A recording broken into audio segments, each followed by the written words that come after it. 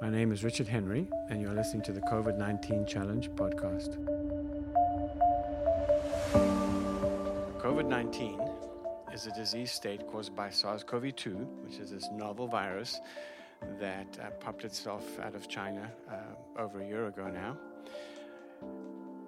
The virus actually causes an acute reversible ACE2 depletion in humans. That is how this virus makes us sick. Most humans don't actually get sick, overtly sick with this virus. It's really just a cold virus, but it says, and we've evolved to live with coronavirus cold viruses. In fact, we don't even maintain lifelong immunity to the virus when we catch it. With, say, a measles infection, there's lifelong immunity, but our immune system doesn't even seem to waste immune memory or memory space on this virus. We get infected every couple of years, we kill the virus off, and we move on, having only got a mild illness. So only about 10 or 20% of humans get, even though they're sick with this virus, and less than 1% or even 0.1% die. So understanding COVID is really about understanding ACE2. As ACE2, the protein that the virus really depends on for its survival and its replication, is really the way of explaining this whole pandemic. It's key to really understanding it and also winning. So whenever you hear people talk about we just don't know enough yet, attributable to this disease and how it works, and that it's multi-system, it's because they've left out the key part, which is understanding ACE2. The other coronaviruses don't target ACE2, except the last two main ones, and that was CoV-1, which showed up in 2002 and caused SARS, and now this new one. So let's just pause here for a bit and go back. What is a virus? It's a piece of shareable genetic code. It's a very few pieces of code bundled up together and encapsulated in some way in order to be transportable from host to host. So let's just stay with viruses in humans to keep it simple.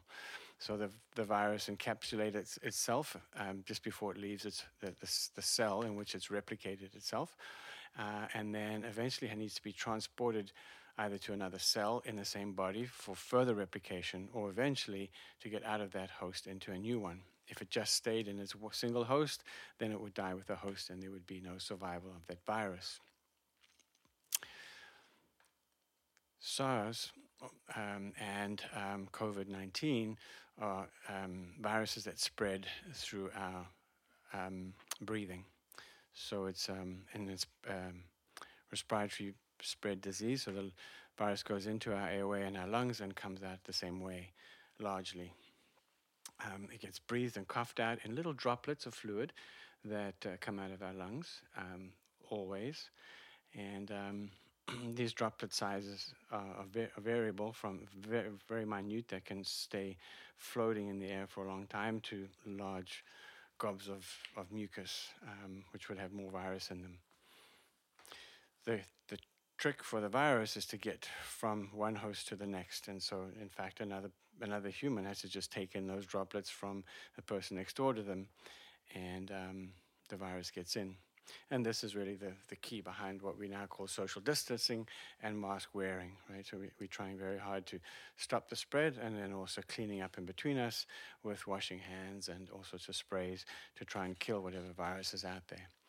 Although the virus is encapsulated, it doesn't really last long, and particularly doesn't do well in sunlight. You almost think of them as little vampires that die as soon as they see the sun. Now, we're going to start with the virus entering its new host. So it's got to get into entry into the host, which in this case is through the airway, through the nose, and through the mouth, and down into the trachea and lungs. And then it has to find a hospitable cell that would allow the virus to enter into the cell. So viral entry is gross. In the gross term, it's got to get into your body. You have to ingest it or breathe it in. And then it has to actually enter a cell. And it's this entry system and entry mechanism that really defines viruses. And that's why viruses also don't spread necessarily between different species, because the entry system that works in one species may not work in a different species, because that protein, although it does the same job, may not actually be identical and identical enough for that virus to cross over. So whenever we talk about viruses, we'll also look at the target species in which it is able to enter those cells. So the key issue is viruses don't just walk in, they've got to get past a number of different barriers. These barriers are gross barriers, as in turbinates in your nose, all sorts of cilia and mucus in your airway that will sort of catch those particles and then immobilize them and cough them back out again. So these we call physical barriers. And it's often only the very small particles that can get past those physical barriers and down into the air, into the air sacs in your lungs, into the alveoli, right?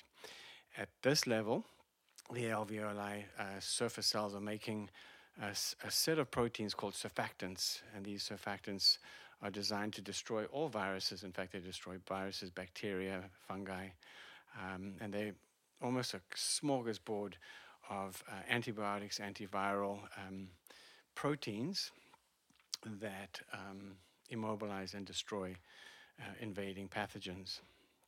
There are also proteases that can cut up the protein envelopes of these viruses and render them unable to enter cells.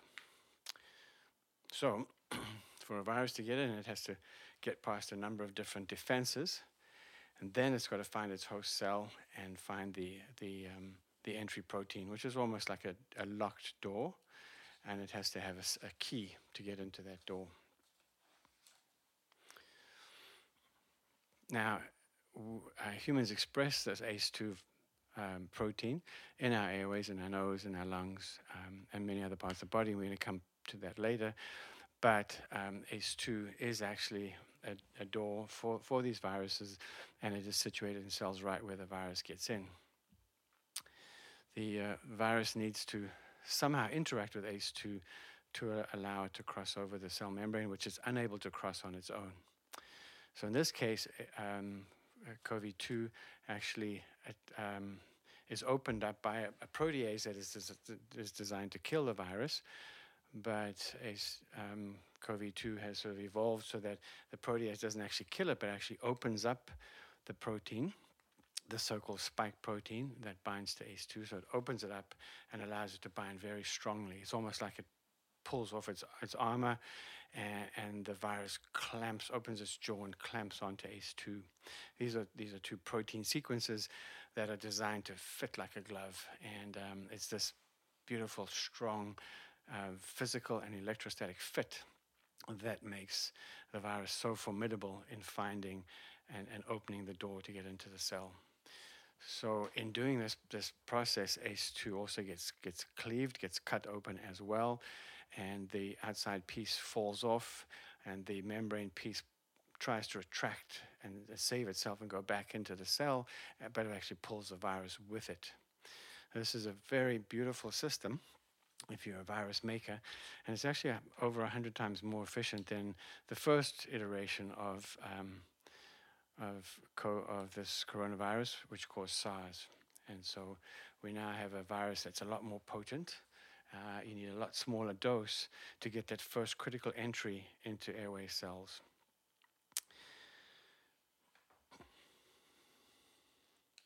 In our attempt to try and block this, we're using masks and social distancing, and it's can be quite complicated, and it's beyond the scope of this talk as to what sort of strategies you need to get those very small droplets from passing from one person to the other. Now, once that virus is inside the cell, it needs to replicate. So once it's safely inside, it then fully undresses. It takes off its protein coat and discards it. Now that protein coat can set off the alarm bells to the cell itself that it's been invaded, and we'll come back to that in a bit.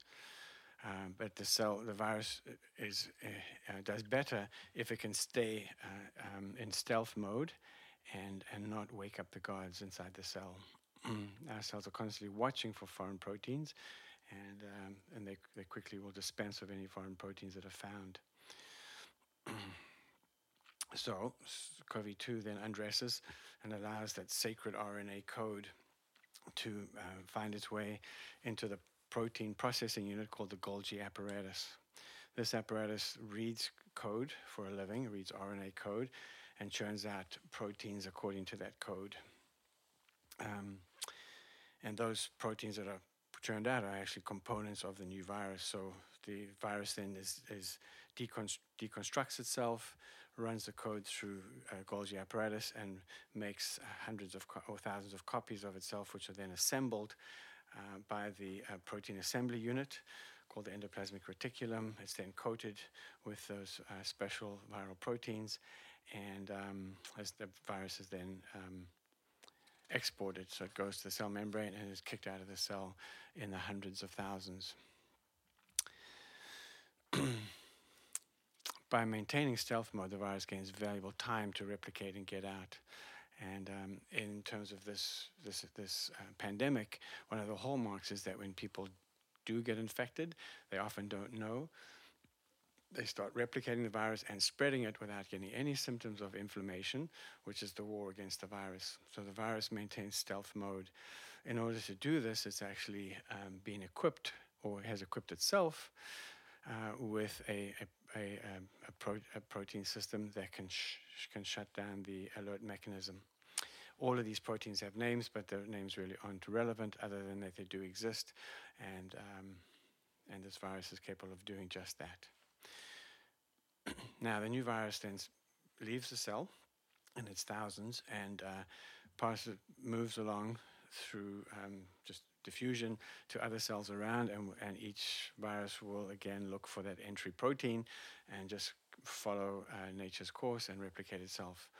And so the virus can spread through tissue locally from cell to cell, but it can also get into some of the travel routes around their body, be it lymph fluid, or most commonly blood, and then spreads out through the whole body using blood and using the circulation. Remember that virus is always hunting out those entry proteins and will so-called attack or enter those cells whenever it finds them. Again, this is not a conscious effort, it's just biology.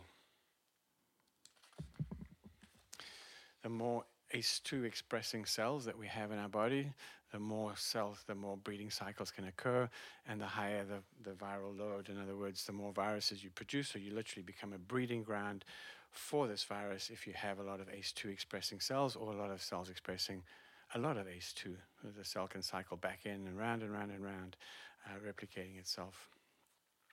Once the immune system realizes that there is actually an invader, it starts to respond, both intracellularly, where it will make proteins that will try to destroy the virus. It'll also send out a stress signal to outside the cell, which will then activate the local guards, which is the innate immune system cells, which will then send an alarm, which we call inflammation, and other white cells come running or get attracted to the area and start to try to destroy the virus. They'll also, some of the cells will try and decode the virus by making antibodies, which are proteins that will bind specifically to the virus coding and immobilize it. So they're literally making handcuffs in order to catch the virus and then enable it to be incarcerated in a cell, in another cell, which then eats it. If at times a cell is overwhelmed with infection, the body has the ability to literally destroy the whole cell, and so it'll blow up the cell, and that cell is then destroyed, and the debris the leftover is carried away. I don't want to evoke too many thoughts about warfare and things that humans do, but this really is protein warfare, and it's the host organism trying to keep itself clear of all non-self proteins, which is really one of the hallmarks of self-defense. So at this point, we've got two viral strategies. One is for the virus to get inside a cell and go silent. So once the immune system kicks in, some viruses have the ability to go silent and hide and become dormant. And in that case, the host then becomes a carrier. And the other strategies for most of the viruses to escape and get out of that body and find a new one that hasn't been alerted. And in the case of this virus, it doesn't seem to go dormant, or we have yet to find out, but it does escape and spread into new hosts even before the immune system has been alerted. This is what is making it so difficult to contain this pandemic.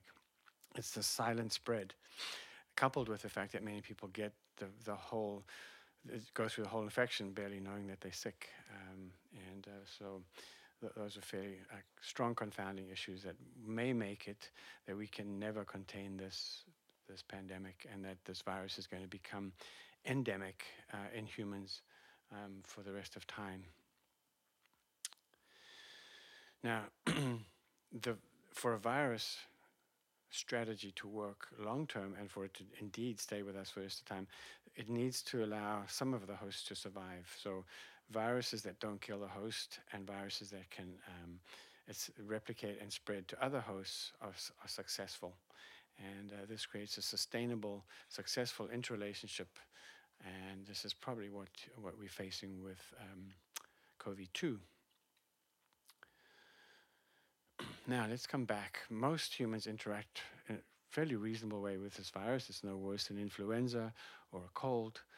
Yes, we get sick, and yes, we do pass it on, and we miss a bit of work, we miss some school, but we do get better for the most part. And then it's probably going to come back a year later when our immune system has forgotten about it, and so this virus will go round and round and round. The difference between this coronavirus and the regular common cold virus is that some of us get very sick and die. And the difference between this virus and other coronaviruses is that this virus targets ACE2 and completely depletes the body of the ACE2 protein. So ACE2 depletion is really what makes some of us very sick. So we cannot understand this virus without understanding ACE2. And what is it doing there? And why do some of us have more of it, and why do some of us miss it when it's gone? It's a little bit disconcerting that over a year's gone by, and the ACE2 story still remains largely opaque and hidden and not talked about. I like to think this is not intentional, that this is literally manifesting as another silo of science that infectious disease specialists, epidemiologists, public health doctors know nothing about. It's a very advanced piece of biology knowledge and disease understanding that's largely dealt with by cardiovascular disease researchers. And I think we just have a problem here with communication, and that ACE2 is still baffling the viral infectious disease specialists, and we don't have enough crossover. The work around ACE2 is published. It's published in peer-reviewed journals. It's out there, but you have to know where to find it, and you also have to be able to understand it. So as of now, just as ACE2 has been around forever, and just as the Americas have been around forever, but were only discovered by Europeans. So ACE2 is now has been discovered in the last 20 years by humans, by scientists, but it's really been there all along, and it's about time that we now started to understand it. So ACE2 was first discovered probably in the late 1990s and was published in around 2000. It was just a few years before COVID-1, which caused the SARS outbreak, broke. And so doctors at that time had no idea that ACE2 existed or what it did. We treated the virus as we would with any other H1N1 virus or a flu virus. And the death rate was startlingly high. It was really quite frightening. And in retrospect, looking back, that was probably because the treatments we used actually made things worse. And fortunately, that that little outbreak didn't turn into an epidemic or a pandemic, and it was contained quite quickly, largely because the larger dose of the virus mandated closer contact between humans. But most of all is that the immune response was activated early, and people got sick and started to have a fever and a cough before they started to spread the virus, so they could just self-isolate, lock themselves down, and contagion was contained.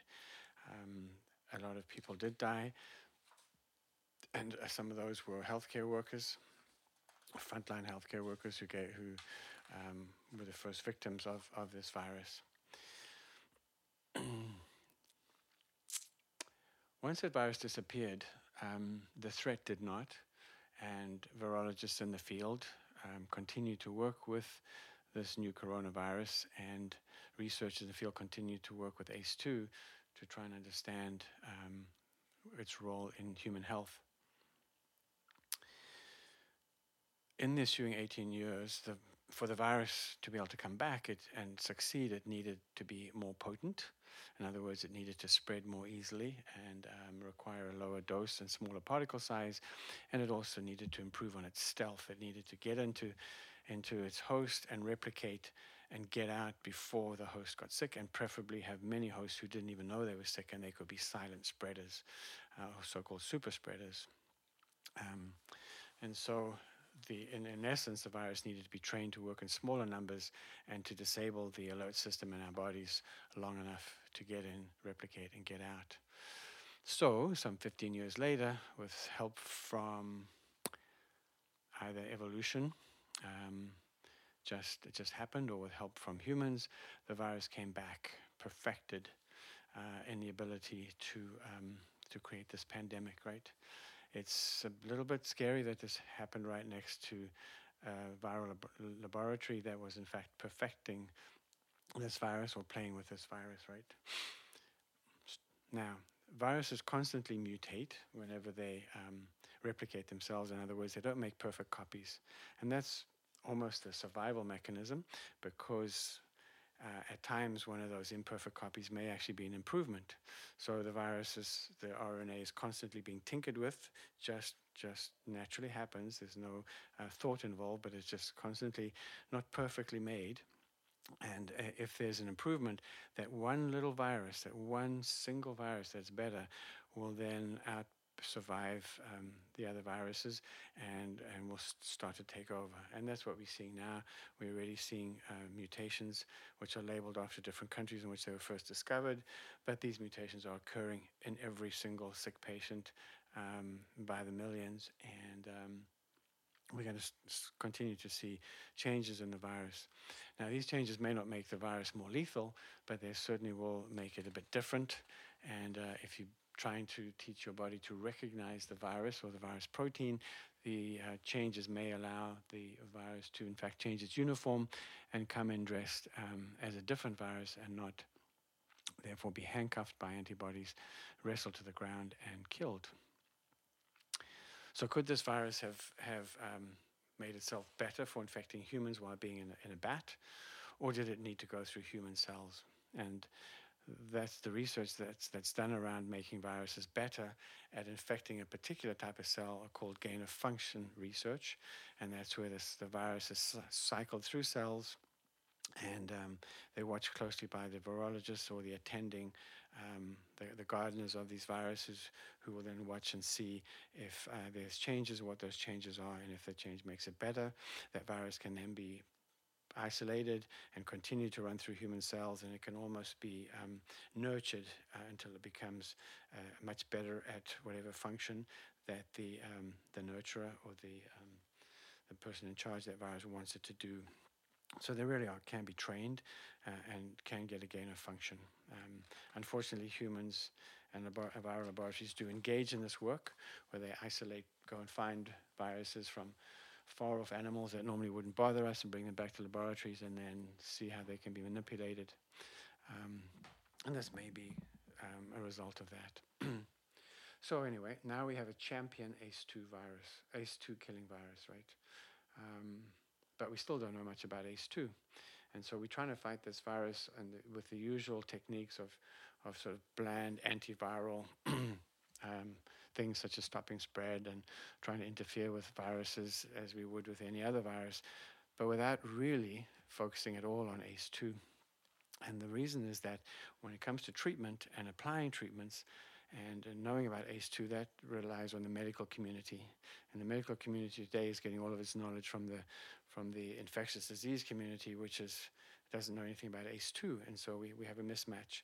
And because so much of our knowledge around this pandemic is being controlled and being managed, the voices around alternative treatments and alternative understanding of this virus are being suppressed.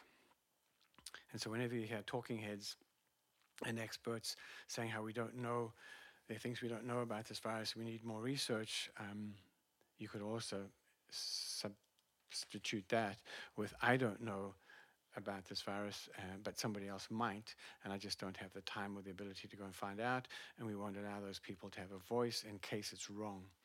And so in order to keep a sound, solid message that is simplified and dumbed down, science is now unfortunately being curtailed to some extent, and this is the result. So let's get off that platform and go back. We're going to stick with the science. So what is ACE2? Why do we make it? What does it do? What system is it part of? And why do some people have lots of it? And why do some people miss it when it's gone? So the next podcast is going to be not focused on COVID and the pandemic, but it's going to be all about understanding ACE2. And then we'll come back in a third podcast and put the two together again. And then in a fourth podcast, we might look at the symptoms and causes of death and disease with people experiencing COVID-19 syndrome, as I call it.